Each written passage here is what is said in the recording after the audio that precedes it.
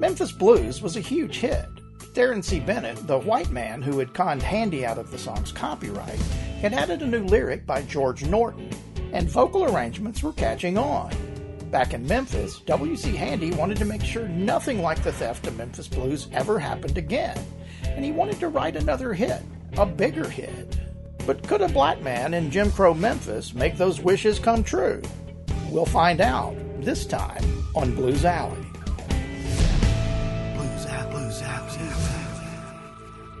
Episode 5, A Change is Gonna Come.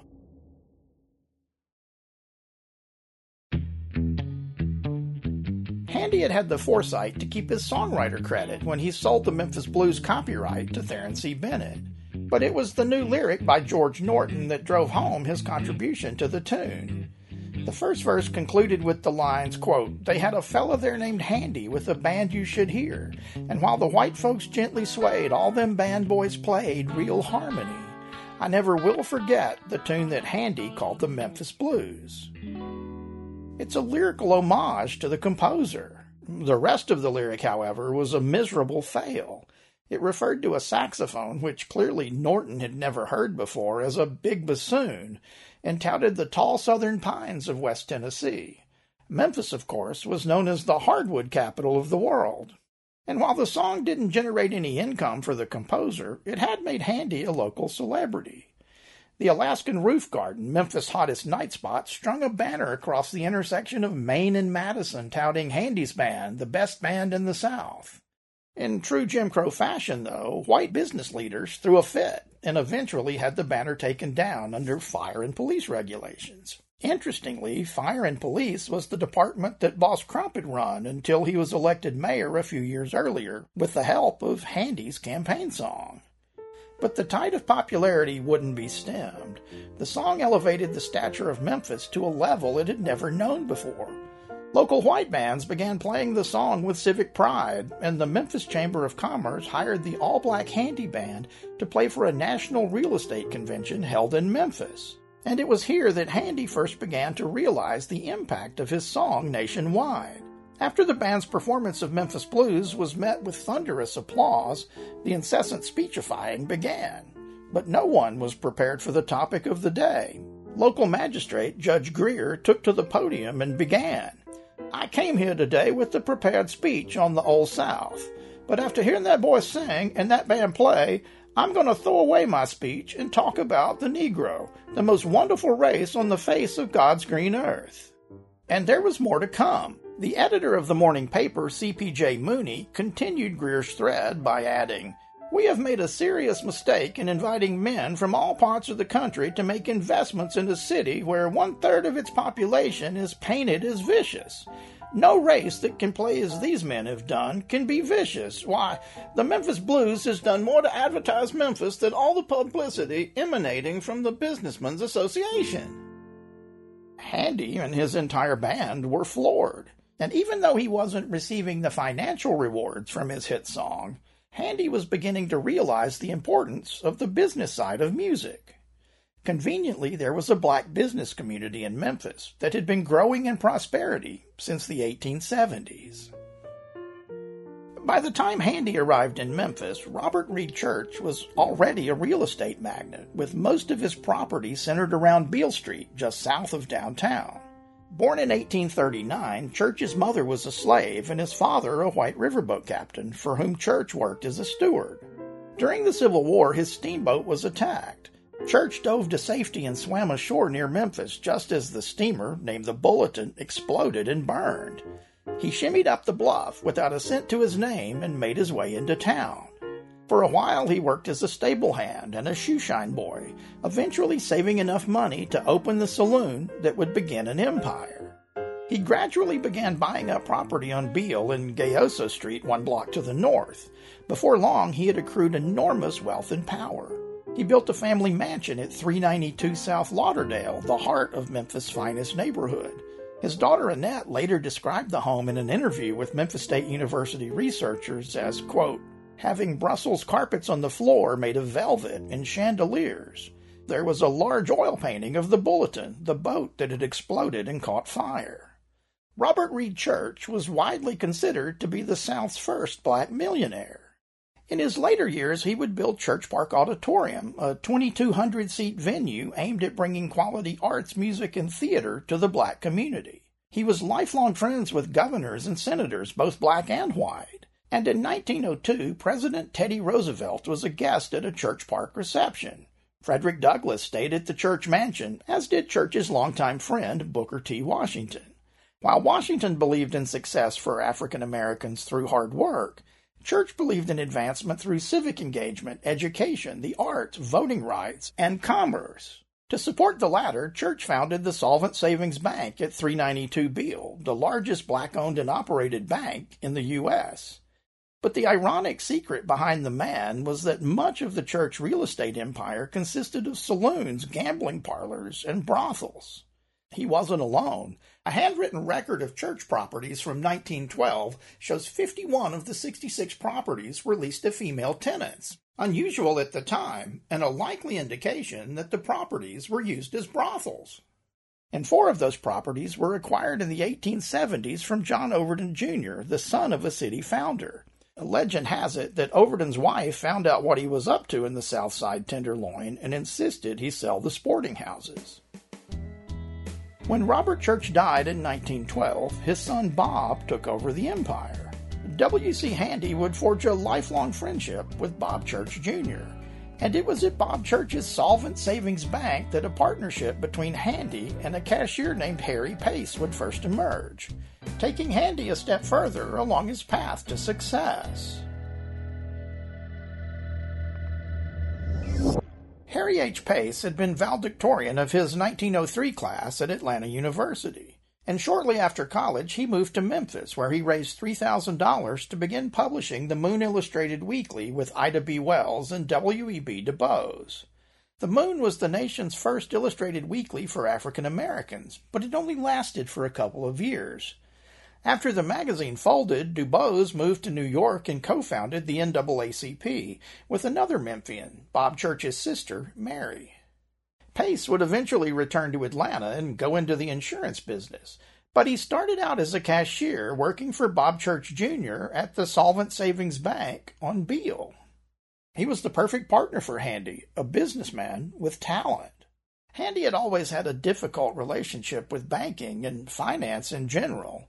He had borrowed money against his home furnishings. His trumpet was frequently in hock at Lippman & Sons pawn shop on Beale. Now, old Mr. Lippman had a soft spot for musicians and allowed Handy to borrow his horn to play gigs so he could make a living and keep paying the pawn note on his axe. As a result of Memphis Blues, the Handy Band was increasingly popular. Even so, they were still playing for $3 a night, hoping for an extra set to make it $4. And that was the situation when Handy approached Harry Pace about starting a publishing company. And though Handy knew him as a bank cashier, Harry Pace was also a songwriter with experience. He'd had a song called In the Cotton Fields of Dixie published in 1907, and had himself, of course, been the publisher of the Moon Illustrated. The first song published by Pace and Handy Music Company was Handy's Jogo Blues, Jogo being a slang term translating roughly to black and proud of it. At the same time, they also released Pace's The Girl You Never Have Met. Neither song did very well commercially, and Pace soon headed back to Atlanta to become the secretary-treasurer of the Standard Life Insurance Company. Meanwhile, in Memphis, Handy was still composing away. He cranked out Joe Turner Blues, Hesitatin' Blues, and Yellow Dog Blues, based on the tune he'd heard while waiting on that train in Tutwiler. None of these, though, were as big as Memphis Blues. To keep food on the table, Handy returned to the business he knew best, conducting a band. He ran a side hustle, bootlegging black newspapers into Memphis, a practice that could have gotten him lynched if he'd been caught. He also started a booking agency for his fellow Beale Street musicians. It assured that he always had good players, and they always had good gigs. But the songwriting was still stuck in neutral. He just couldn't seem to gain ground in the music business. Handy knew his songs were good, and when he complained about this lack of success to his aunt, Mat Jordan, she suggested that maybe he was too good, stating matter-of-factly that, quote, white folks like to hear colored folks make some mistakes. And that suggestion, intentionally including errors in his compositions, had given Handy an idea for a new song. After the Memphis Blues debacle and the unfortunate lyric, he had set a goal for himself of writing a melody and an accompanying lyric that had, as he put it, some real emotion. So, based on a story he had witnessed as a young man on the St. Louis riverfront, Handy began to spin the tale of a distraught woman bemoaning the absence of her lover, whose heart was like a rock cast in the sea. Flirting with minstrelsy, Handy began work on a lyric in the common African-American vernacular. But instead of seeming like a parody of black culture, in Handy's hands the lyric had an authenticity, a poetic quality, showcasing a uniquely musical American language, and setting the scene for a tragedy to rival any written by William Shakespeare. Musically, he tricked his audience, as he put it, by using the tango, the hottest dance in America at the time, as the rhythm of his B-section, then breaking into a low-down 12-bar blues shuffle for the chorus. The song, of course, was St. Louis Blues, today the best known of all blues songs. At the time, though, it was a gamble, one Handy thought was worth taking. With his partner Harry Pace still AWOL in Atlanta working in insurance, Handy printed 10,000 copies of St. Louis Blues based on enough pre-orders from Kress and Woolworths to completely cover the printing cost. The real question was, would the mainstream marketplace accept African-American dialect as a serious art form, as opposed to the parody of black culture present in minstrelsy? And it wasn't just whites Handy had to be concerned with. For years, black intellectuals had been actively steering the language away from the common vernacular, which they saw as regressive, even ignorant. Would his new song be facing grievance from both blacks and whites? Handy was about to find out.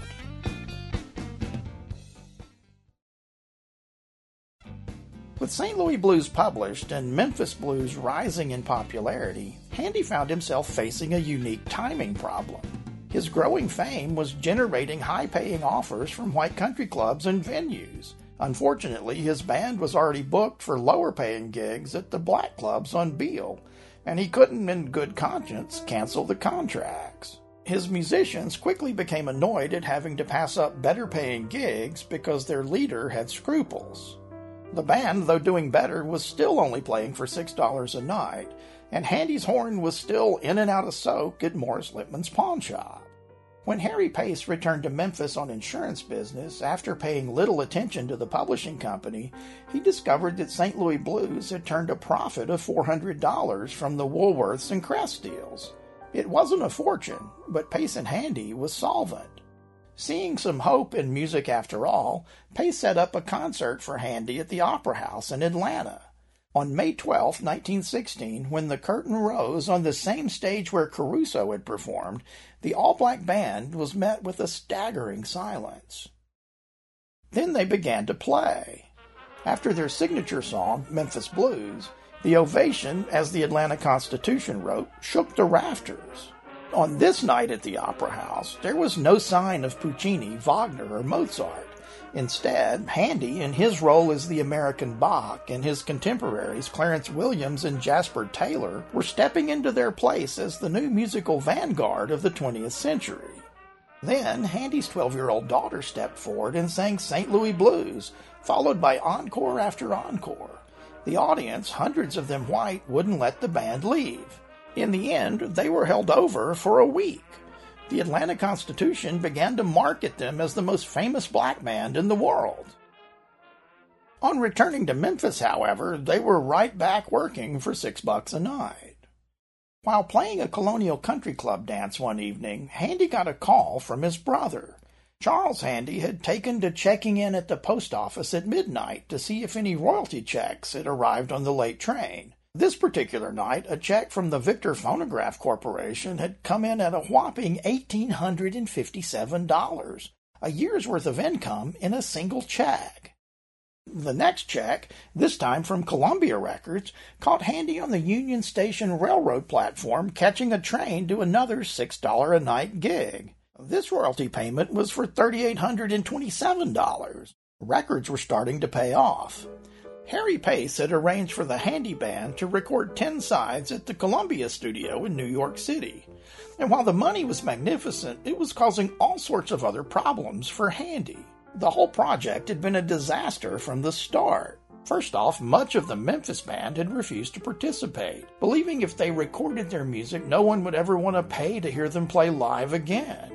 Handy was forced to use New York and Chicago musicians instead of his tried and tested Memphis orchestra. Then, the Chicago Musicians Union, fearing this newfangled recording technology, threatened to sanction any member of the local who joined the New York session. The result, according to Handy, was disappointing at best. The session itself was an exercise in awkward. There was no such thing as electronic recording in those days. There were no microphones. The band played into a series of giant gramophone horns or megaphones acoustically connected to a Victrola which etched the sounds directly onto a disc. This acoustic type of recording required louder instruments to be further away than softer instruments for balance.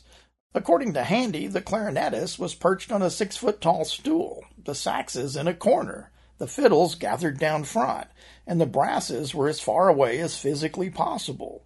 Drums and bass were excluded entirely as there was as yet no way to successfully record those instruments. And while Handy didn't like the recordings, Columbia did. They heavily promoted the tracks, generating a fair amount of revenue for themselves and the composer. Meanwhile, back in Memphis, Mayor Crump had been removed from office by the state legislature for refusing to enforce a Tennessee liquor prohibition law. As a result, the reform platform that Crump had originally run on, then proceeded to ignore, actually came to life in Memphis. A move to restrict brothels, gambling dens, and saloons in the Southside Tenderloin actually went into effect. For the first time in living memory, Pee Wee's Saloon closed at midnight. Beale Street had gone dry. Handy, disturbed by this loss of what he saw as the best of Black American culture, began writing about his memory of the district's heyday and crafted Beale Street Blues in 1917. Handy's lyric perfectly set the scene. You'll see pretty browns in beautiful gowns, tailor-mades and hand-me-downs. You'll meet honest men and pickpockets skilled. You'll find that business never closes till somebody gets killed. The final line, of course, echoing Virgilio Maffei's slogan from Pee Wee's Saloon. And in a phrase still familiar today, Handy further lamented, if Beale Street could talk, married men would have to take their beds and walk, except for a few who never drink booze, and the blind man on the corner singing Beale Street Blues. It was and is an anthem to the pantheon of black culture, an homage to Main Street of Black America. And though Pee Wee's, according to legend anyway, would only close at midnight that one time, Beale Street was changing. Musicians would answer the phone at Pee Wee's and decline gigs before Handy ever heard about the offer. They accused their boss of ripping them off by taking a commission, ignoring the fact that their livelihoods were largely trading on the Handy name and reputation. A Beale Street musician friend, Professor Todd, summed it up for Handy like this. If you're powerful enough to tell them where they can work, they figure you may become powerful enough to tell them where they can't work. At that moment, Handy knew it was just a matter of time, but the time was coming far sooner than he expected. During a gig for the Piedmont Exhibition in Atlanta, the band split into factions and began to fight, on a float, in the middle of a parade. Handy had to dragoon a police officer to prevent his own band from stabbing and shooting one another. When he related the story to Harry Pace, the two men began to realize that the current crop of musicians just weren't the same as the old crowd. Pace advised Handy to move on, close up shop in Memphis, and head for New York. But the betrayal of his own band wasn't the only thing that would inform his decision. Next time on Blues Alley.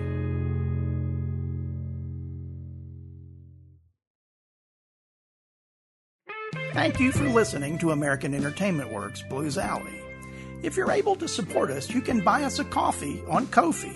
It's not expensive, and you'll be helping us tell more stories about American culture. That's ko-fi.com/American Entertainment Works, all one word. You'll find a link to our Ko-fi page in the episode notes. American Entertainment Works is a not-for-profit corporation located in Nashville, Tennessee, so your contributions are tax-deductible. The Blues Alley opening and closing themes were written by Uptown Al, as was this episode. Additional episode music was performed by the Cave Dwellers and AE Works recording artist Jim Holthauser. Bumper music was written and performed by Jonathan S. Anderson and Uptown Al. For a transcript and a list of sources for this episode, visit aeworks.org/bluesalleysources. I'm your storyteller, Uptown Al. Thank you for listening to Blues Alley.